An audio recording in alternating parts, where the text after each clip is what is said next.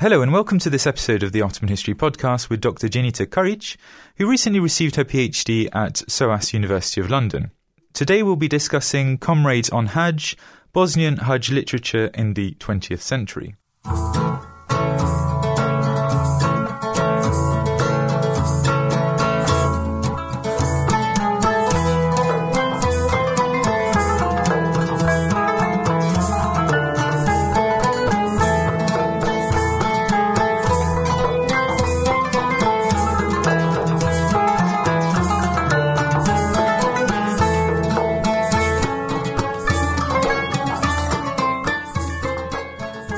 So Dženita, today's discussion point is Comrades and Hajj. This title itself is quite an interesting one, certainly something that we'll be exploring later on. I think we're going to be looking particularly at the post-Second World War period. Could you perhaps delineate to us the timeline, any important events that occur that will affect the Bosnian Hajj literature later on?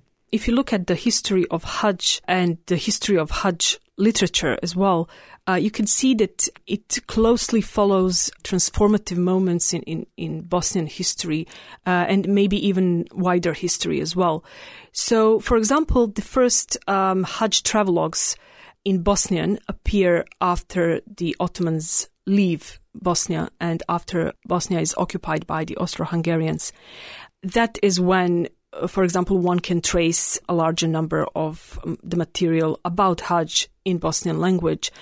Then later on, during the 1930s, you can see that there is a large, again, proliferation of material on Hajj, again connected to development of the, let's say, transporting system, but also the political circumstances in Bosnia.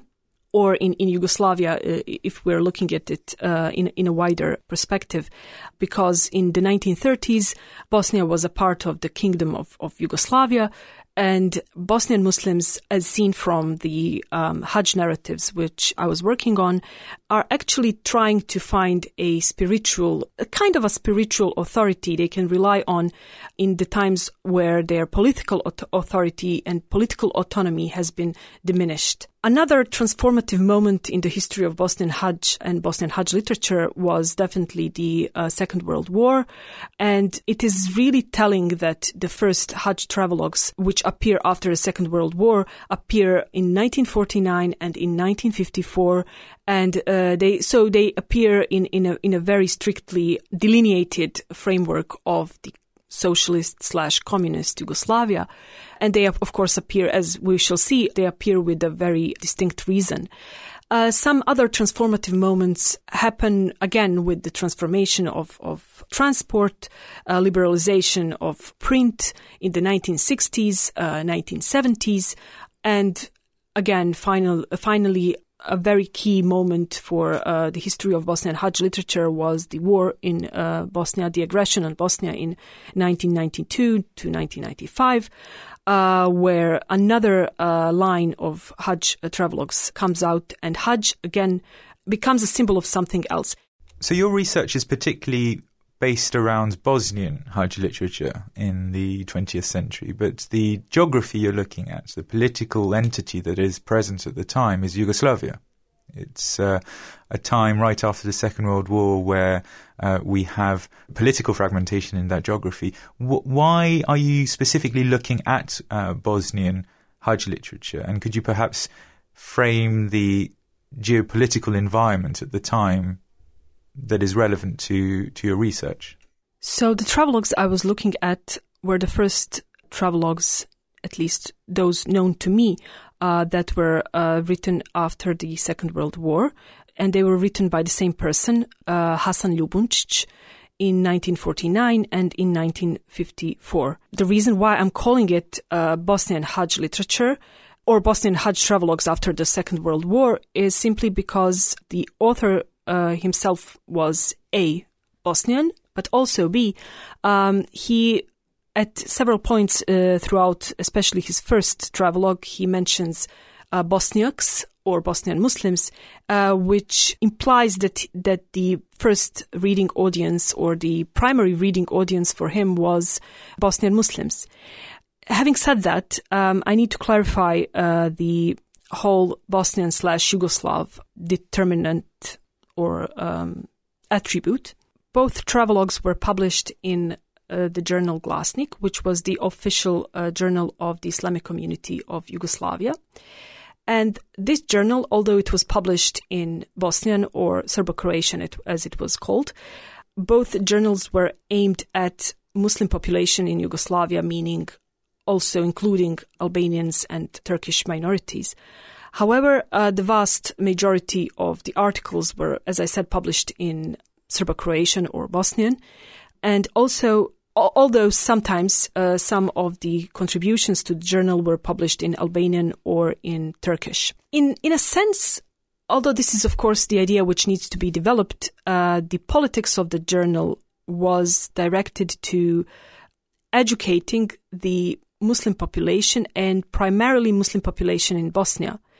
And in that sense, perhaps we can discern a certain kind of perhaps patronizing relation or patronizing attitude towards the, let's say, other Muslim minorities in Yugoslavia. Although, as I emphasized, this needs to be looked at in more detail. It also stems from from the earlier period when, for example, Muslim intellectuals in Bosnia were writing about a so-called population from the south, meaning Albanians and Turkish minorities, in a slightly patronizing way, claiming that these populations need more help, more intellectual and religious help from Bosnian Muslims. So in that way, I am calling these travelogues Bosnian Muslim Hajj travelogues because they were primarily directed at the Bosnian Muslim audience, primarily or firstly because of the medium of language, which was Bosnian or Serbo-Croatian. If we're to look at the 1949 travelogue first, what's the background behind this travelogue? What is the transformative moment, particularly after the Second World War, that influenced this first travelogue?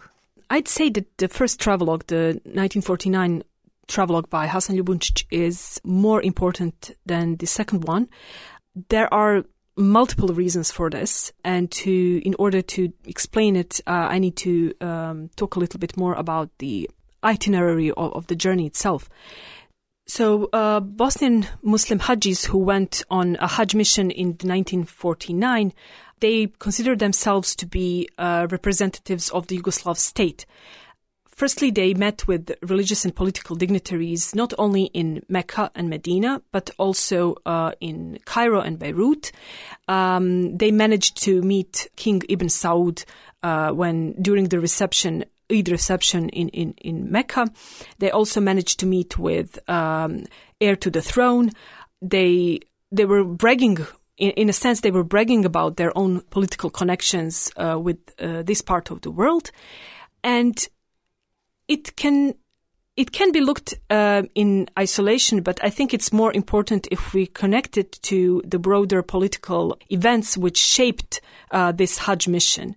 So if we look a little bit broader, we can see that this Hajj travelogue comes at a particularly critical period after 1948, when the famous Tito-Stalin split happened. Just to explain, Tito-Stalin split happened because of the diverging geopolitical interests Tito and Stalin had, and it threatened to isolate Yugoslavia from the rest of the world. So in this particular moment, the socialist / communist authorities were trying to find allies wherever they could. And in a sense, in Noel Malcolm's words, Muslims became a valuable asset for the Yugoslav state because of their perceived well-established connections with the Muslim world based on the religion and based on what was perceived to be similar elements of the culture. That's why this mission of Bosnian Muslims going on a Hajj in 1949 gets an additional value. On the other hand, we have to look at this Hajj mission in another light as well. Although Hajj mission was supposed to present Bosnian Muslims or Yugoslav Muslims in a very positive light, and it was supposed to, let's say, demolish the stereotypes that Bosnians, Muslims generally in Yugoslavia are not thriving, that they are being marginalized, and that they are being pushed on the side by the communist government. So on the one hand, they tried to demolish this stereotype. On the other, this narrative serves another purpose. Throughout the narrative, ever since the beginning of the narrative until the very end, Hasan Ljubunčić is stressing how they're passing, for example, they're passing through Bosnia. They are seeing buildings being built, factories being opened, people going to work. He seems to convey is the image of a thriving community, thriving society, and he wants to show how, to his own fellow Bosnian Muslims, how Muslims are actually living in prosperity under Tito. So there are like these two layers which are perfectly balanced in this travelogue. One is how Yugoslav Muslims are not marginalized, and they're trying to show this image to the ulema they're meeting on the way or the political dignitaries. On the other hand, they are also trying to convey a message that because Bosnia is being rebuilt after the Second World War, because Bosnia is having factories, Bosnia meaning Bosnian Muslims, are also being prosperous under this new government. So clearly these travelogues are of great relevance to us in understanding self-perception by these Bosnian Muslims. But who is Ljubunčić himself? Do we know anything more about him? We don't know that much about Hasan Ljubunčić, apart from the fact that he was engaged in the people's liberation struggle during the Second World War. And based on that, he earned, in a sense, his prominent position in the post-Second World War Islamic community.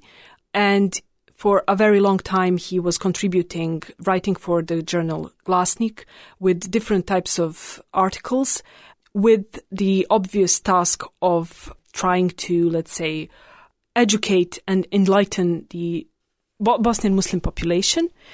And in a sense, what we can see through these two travelogues is that he was definitely a part of the government structure, which sent him to Hajj and which gave him this prominent role of explaining the role of Bosnian Muslims or the role of Muslims in Yugoslavia to both external audiences and internal audiences.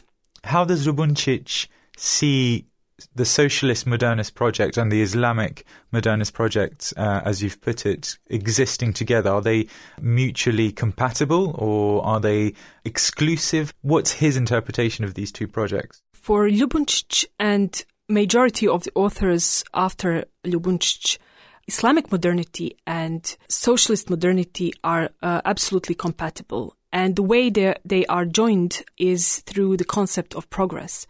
So Ljubunčić is constantly emphasizing the idea of progress, which for him presents steering away from prejudices of the past, going forwards, emphasis on hygiene, emphasis on material progress, the material advancement of technology, which would then, for Ljubunčić, lead to intellectual and even religious advancement. So this is a somewhat cliched version or cliched image of modernity, which other authors are going to accept, with certain exceptions as well.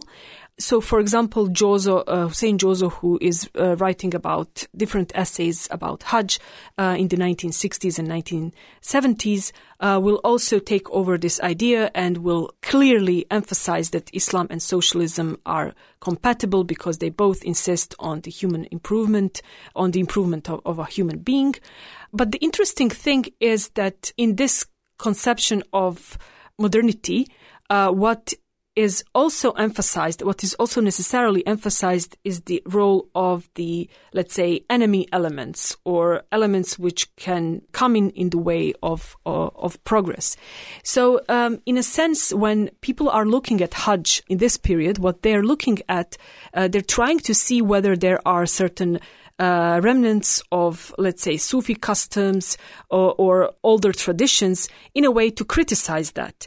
So what is always necessarily joined with the concept of progress is the concept of stagnation, which for Bosnian Muslim authors has always been depicted as mysticism, prejudice, stagnation, something which is keeping them down and is always connected to the pre-Second World War history.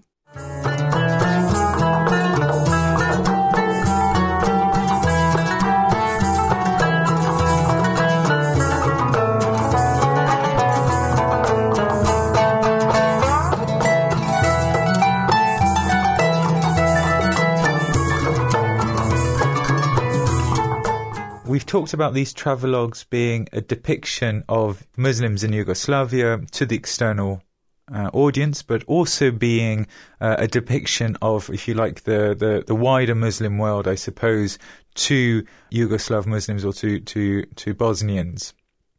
We also talked about how these travelogues depicted the physical travel to and from the Hajj, and you mentioned that the return journey would be a land journey through the Republic of Turkey. There were descriptions of the Turkish Republic by Ljubuncic that you referred to in your research. What are his observations? What are the implications of the inclusion of the experience of Turkish populations within the Republic of Turkey to this narrative of the wider Muslim world to the local Yugoslav Muslims? Although Ljubuncic and the authors after him stressed this concept of progress, which I've mentioned, and this concept of progress emphasized novelty and constant starting from the new point, cutting off connections to the past. Actually, they cannot escape their own past or connections with the past. They are trying to find the connections between themselves and these people who are now in the Middle East or in Turkey. So there is this constant comparison of what these people were and how these people are found now in for example, the Republic of Turkey.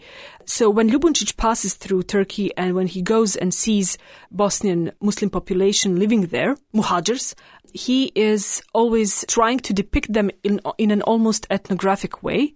So, for example, he's saying that there are 3 groups of Bosniaks living in Turkey. The first group is not integrated. They still pine for Bosnia. They want to come back to Bosnia. The second group is, in a way, integrated because they learn the language, they participate in the activities, they participate in education, and they work. However, they do feel connected to Bosnia as well. And thirdly, the third group, which for Ljubuncic was very interesting, is the group which is completely assimilated into the Turkish society. And this group is the one which, for example, stands up when the Turkish national anthem is on. He simply describes it. It is obvious that he wants to connect with these people, and there was a certain task behind why he visited Bosnian populations even in Adapazarı, which was off Hajj route or Hajj return route. There is an obvious reason why he visited them. Also, Ljubuncic does not comment too much on why these people are now in the position they are in. So, looking at the relations between Bosnian Muslims with, first of all, Bosnian Muhajirs in Turkey, and then later on with the wider Muslim world, I think what we could explore here is how, as I said, Hajj already brought certain ambivalences for the Bosnian Muslims in the sense that they are seeing their own image with the populations they meet. They also formulate their own opinions on the wider Muslim world. And in this travelogue, but this is not the first time it happens, in this travelogue, what we could see is the development of the discourse of Bosnian distinctiveness. So Bosnian Hajis are presenting themselves as European Muslims on Hajj throughout the narratives in 1949, 1954, but also later on. And of course, this topic of Bosnian distinctiveness is not only going to be developed later on, but is also firmly established in the concept of Europe. So Bosnian Muslims, even those who traveled after the Second World War with all this decolonial rhetoric, are still seeing themselves clearly distinct from other Muslim populations. So there are certain ambivalences in Hajj literature of mid-20th century where the authors are clearly seeing themselves in a way connected to the Muslim world. There are muhajirs in Turkey, there are muhajirs in the Middle East. There are all these people they're meeting in Mecca and Medina who love them and who express their love for them. But at the same time, Bosnian Muslims are seeing certain kind of difference from them because they look different, because they have different, as they say, different concepts of hygiene and different concepts of living. Going back to Ljubuncic's descriptions of the muhajirs in the Republic of Turkey, how does he view them in comparison to the Muslims of Yugoslavia? Ljubuncic's attitude towards Turkey in general is very ambivalent, again, like everything else, like his very attitude towards Hajj. So Ljubuncic sees Turkey as both the place of modernity, place which is on how he perceives it to be a right path of modernity. So people are no longer wearing obsolete clothes. He is emphasizing the issue of clothes and clothing. He's emphasizing the issue of female education. But at the same time, there is a certain feeling of superiority over the Turkish Muslims, especially in regards to certain rituals which, as he puts it, Yugoslav Muslims are free to do, but Turkish Muslims are not free to observe or do. So, for example, there is the question of the Turkish azan, or the azan in Turkish language, which for him is a proof that Muslims in Turkey are, in a way, downtrodden. But since Muslims in Yugoslavia still can perform azan in Arabic, for him it is a clear proof that under Tito, Yugoslav Muslims, Bosnian Muslims are thriving. So azan is definitely one of the issues of ambivalence towards Turkey for Ljubuncic. In Ljubuncic's travelogues, you've noted in your research something that you describe as an Ottoman ghost. What is that? How do we observe it in his travelogues, and what does it mean to the Yugoslav Muslims' perception of the Turkish Republic or the Hejaz or the Eastern Mediterranean region in general? Unlike the Islamic tradition and Islamic past, which Ljubuncic is mentioning in very firm terms, his attitude towards, let's say, Ottoman past is quite subdued in a way. He never mentions the role which Ottomans exerted on modern history in very explicit terms. He mentions the Ottoman influence on architecture and on certain customs, such as, for example, the customs of bringing the Dalil from Hijaz to Bosnia, and then the Dalil who would help Bosnian Hajis to go on Hajj. So he does mention certain customs which existed during the Ottoman times. But I think that his attitude towards the Ottoman past can be seen mostly in his attitude towards the borders.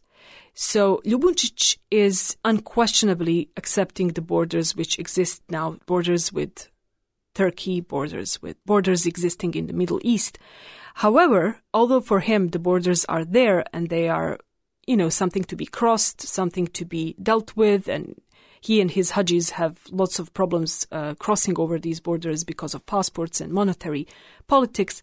At the same time, Ljubuncic is obsessively looking to find links with population that lived in Bosnia during the Ottoman times, namely with Muhajir community.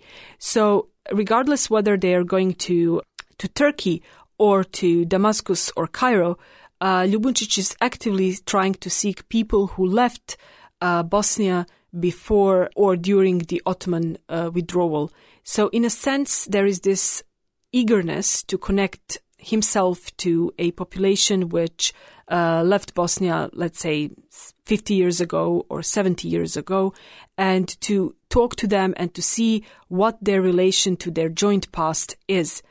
So, in a sense, this zeal to speak with people who left Bosnia 70 years ago is quite different from Ljubuncic's attitude towards, say, other Muslims who he encounters during Hajj, and it is not that deep. So the links with the populations which left Bosnia during the Ottoman times or immediately after the Ottoman withdrawal are something which I termed the Ottoman ghost, because it expresses the desire to address these deep ruptures which happened on the eve of the 20th century. So is Ljubuncic's hesitation to explicitly refer to the Ottoman past, the Ottoman history, something to do with this self-identification of what it is to be a Yugoslav Muslim? An extract you have in your work where you take a description that Ljubuncic uses that uses the terminology of crusaders or of crusading. How can we take these two positions and interpret the self-identification of these Yugoslav Muslims? So there are so many things to unpick here. So basically, the history of the 20th century up to, say, like 1949, when Ljubuncic is writing the travelogue, has been so turbulent that the suppression of the Ottoman history is just one aspect of it all. So what Ljubuncic is actually doing in the excerpt you've just described is he is describing the atrocities which were committed against Bosnian Muslims in the Second World War by the Chetniks. And he is using the imagery of the Crusade Wars to say that Muslims were ultimately victims during these atrocities, and how by Tito's intervention, Muslims will no longer have to go through the same massacres, or they would no longer be marginalized. Again, we can go back to the question of what Europe means for Bosnian Muslims in this respect, because, as I've already said, Ljubuncic mentions the image of the European Muslim, which is a Bosnian or Yugoslav Muslim, but at the same time, he is evoking the imagery of the Crusades to criticize what happened during the Second World War, the atrocities which were committed against the Bosnian Muslims. So in a sense, Europe for Ljubuncic is a mixed bag. And it is a trend which will go on through the 20th century. It is a mixed bag. Europe for Bosnian Muslims means certain type of hygiene, or certain type of a lifestyle, or maybe even the skin color.